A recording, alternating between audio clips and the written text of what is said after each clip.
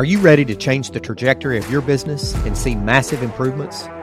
Each week, we'll share strategies and practices to generate sustained results and long-lasting success in your organization. Welcome to the Innovation Junkies podcast. Hey guys, Jeff Standridge. Welcome to another episode of the Innovation Junkies podcast. Yeah, I'm so glad to be back. It's Jeff Amrine here.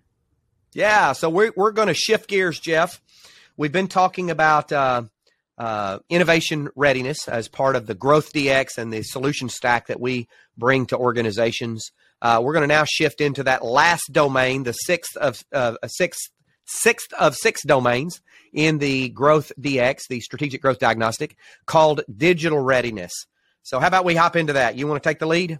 Yeah, it sounds good. And you recall when we were putting together the GrowthDX originally, that was one of the things that we added at the end because we were hearing at that time, a couple of years back, every executive we talked to in a mid-size or large company was like, we got to do something about digital transformation.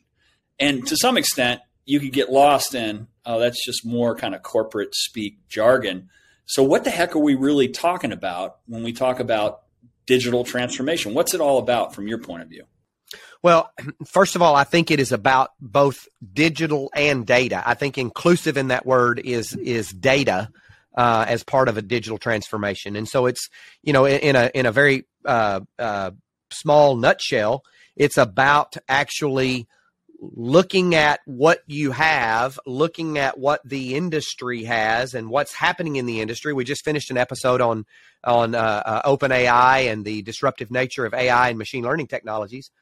Looking at what's out there, looking at what makes sense to incorporate into your business, and then building a transformation plan to actually get there. No different than if you were building a cultural transformation plan, a profit and transformation plan, or a business model transformation plan. It's knowing where you are, where you're trying to go, what's available out there, and then bridging the gap between the two. So you got to map those processes, and you really need to have an inventory of what you have today.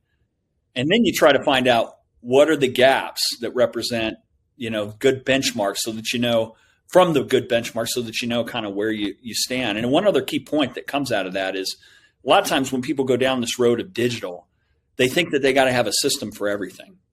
And a lot of times they'll even purchase systems in advance of really understanding how a process flow will work, where they might decide, well, there's really no value add. There's no ROI on that. All we have to do is maybe change an existing manual process, and we can get the efficiency without buying an expensive system. So talk a little bit about that point. So, yeah, I've been involved, and I actually led internal IT for a very large technology company.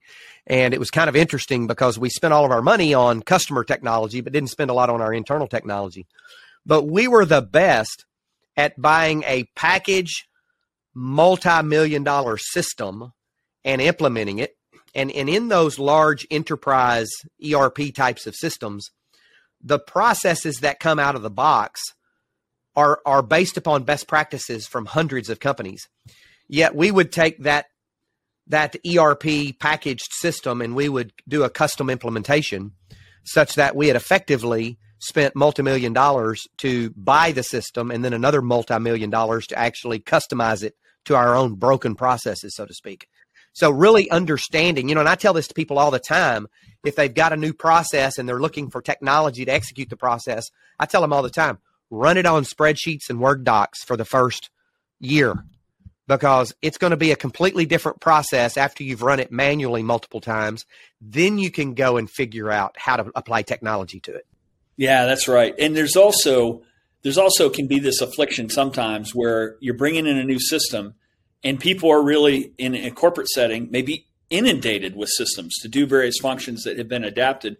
And if you throw one more thing on, you're really, in some ways, maybe adding to the misery, right? It's just one more thing that's not adding a bunch of value. So part of that process as well is, what's it going to replace?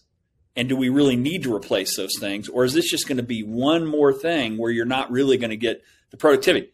Great example would be, and I'd be interested in your thoughts on this, is when Meaningful Use came around as part of the implementation of electronic medical records, everybody thought, oh, this is going to be fantastic. All the doctors' productivity is going to go way up. And the doctors were about to lose their mind because it was one more thing they had to do, and it wasn't really adding to the time that they could spend with patients. And it's interesting you brought that up, because I was just getting ready to say EMRs, EHRs. Not only is it not adding to the time they spend with patients, it is adding to the time that they spend away from their families. They're going home at night and having dinner if they can, and then working into the wee hours of the morning, actually getting their medical records up to date, because a lot of their compensation is tied to productivity, which gets measured by actual records in a system, right? And the complete lack of efficiency, the number of clicks that have to occur to get a simple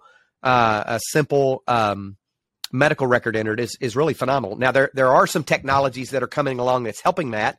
One was a very manual technology called a scribe, where they would basically just hire people to sit out at a desk and listen in on the conversations and actually transcribe those notes.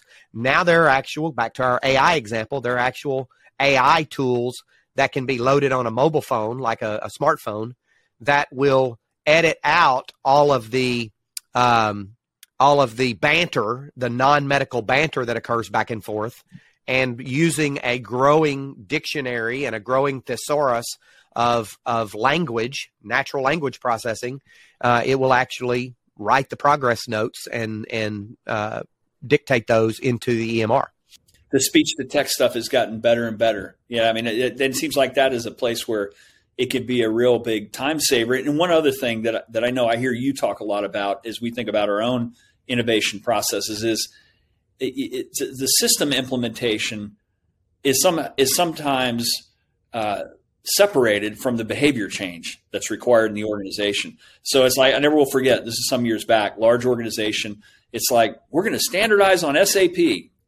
And after the second CIO of that business was fired because it wasn't really happening, they realized you've got to drive the behavioral change to get people around the system at the same time. They can't be done separately. Talk a little bit about that. Yeah. So most CTOs and most technologists, technical project managers and project executives that are running these large system implementations are completely disconnected from the organizational psychologist and those who are responsible for driving sustained organizational change over time. And so getting those two functions communicating anytime that you're looking to create any form of long-term organizational change or technology change or implementation is absolutely critical. We've seen that over and over and over with large Salesforce automation systems. Whether that's Salesforce or a different type of application, I go back to the adage that rules without consequences are merely suggestions. And so, we have this, we're going to roll out this neat new process, this neat new application, this neat new tool, but we don't spend any time whatsoever actually selling it internally to the people who are going to be using it and helping them get the most out of it so that they're motivated and incentivized to use it versus feeling it as just another pile-on. Right. And if you don't do a good job with that behavioral change, some of those people that would have been open to it can end up being in the saboteur camp. They're not going to do it. They're not going to be compliant. It's just one more thing, et cetera, et cetera. Yeah.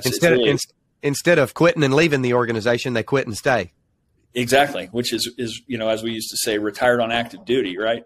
The roadies. But another big consideration that enterprises think about, and it has to do with digital readiness, is for the longest time, everything had to be behind the firewall and on premise versus in the cloud because there was all these risks associated with stuff being in the cloud.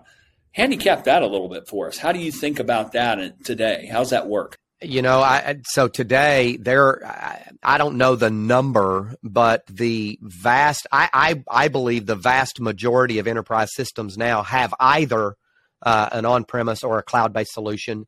And I would say even a slight majority have gone the cloud-based route.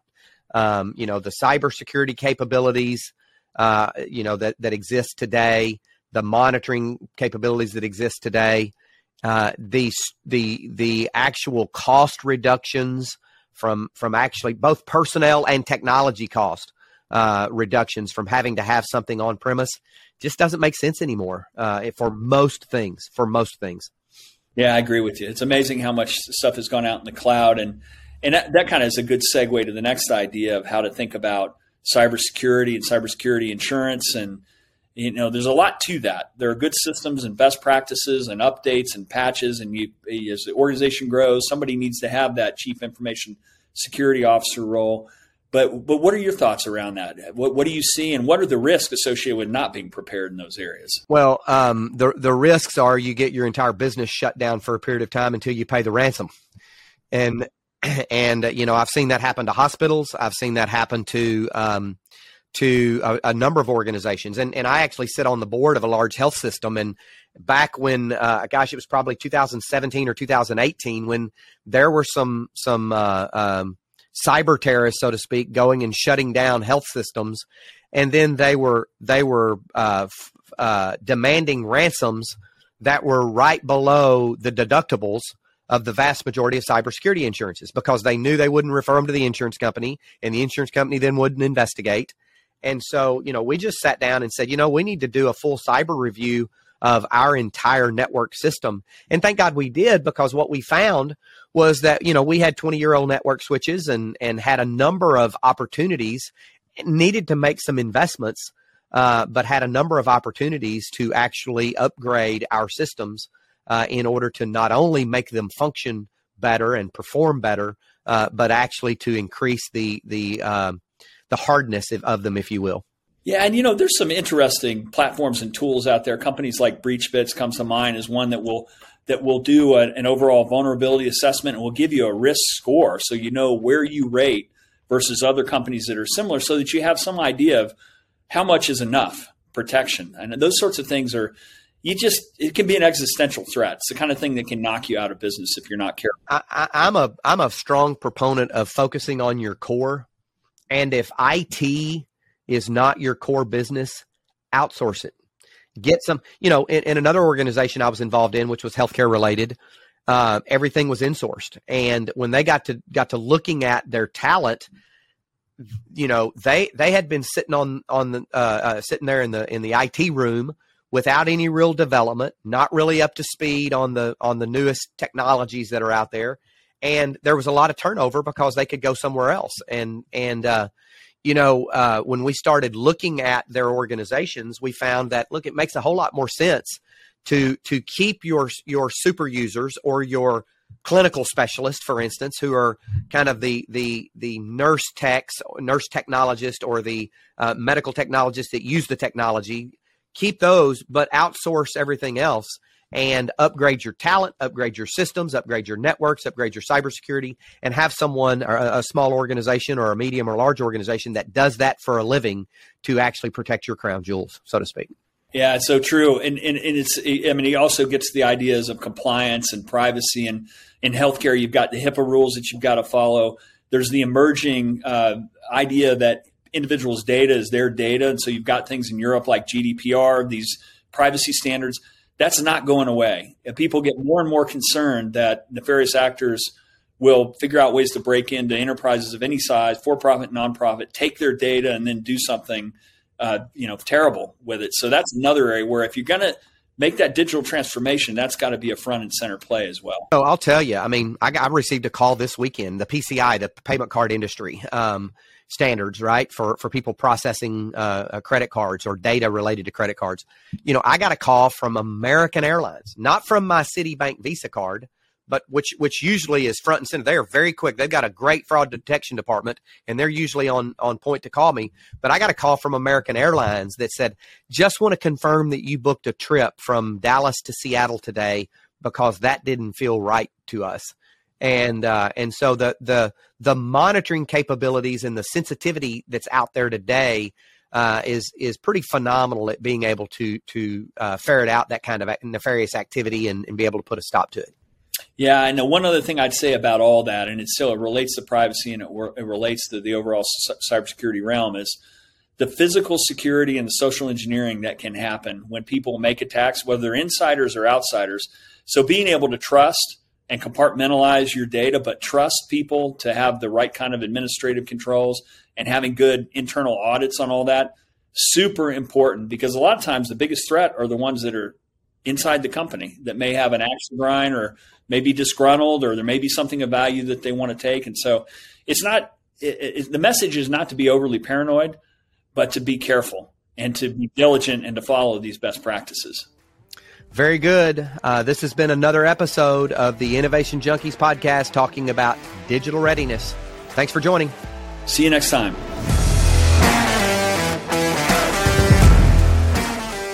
Feedback from listeners like you helps us create outstanding content. So if you like this episode, be sure to rate us or leave a review.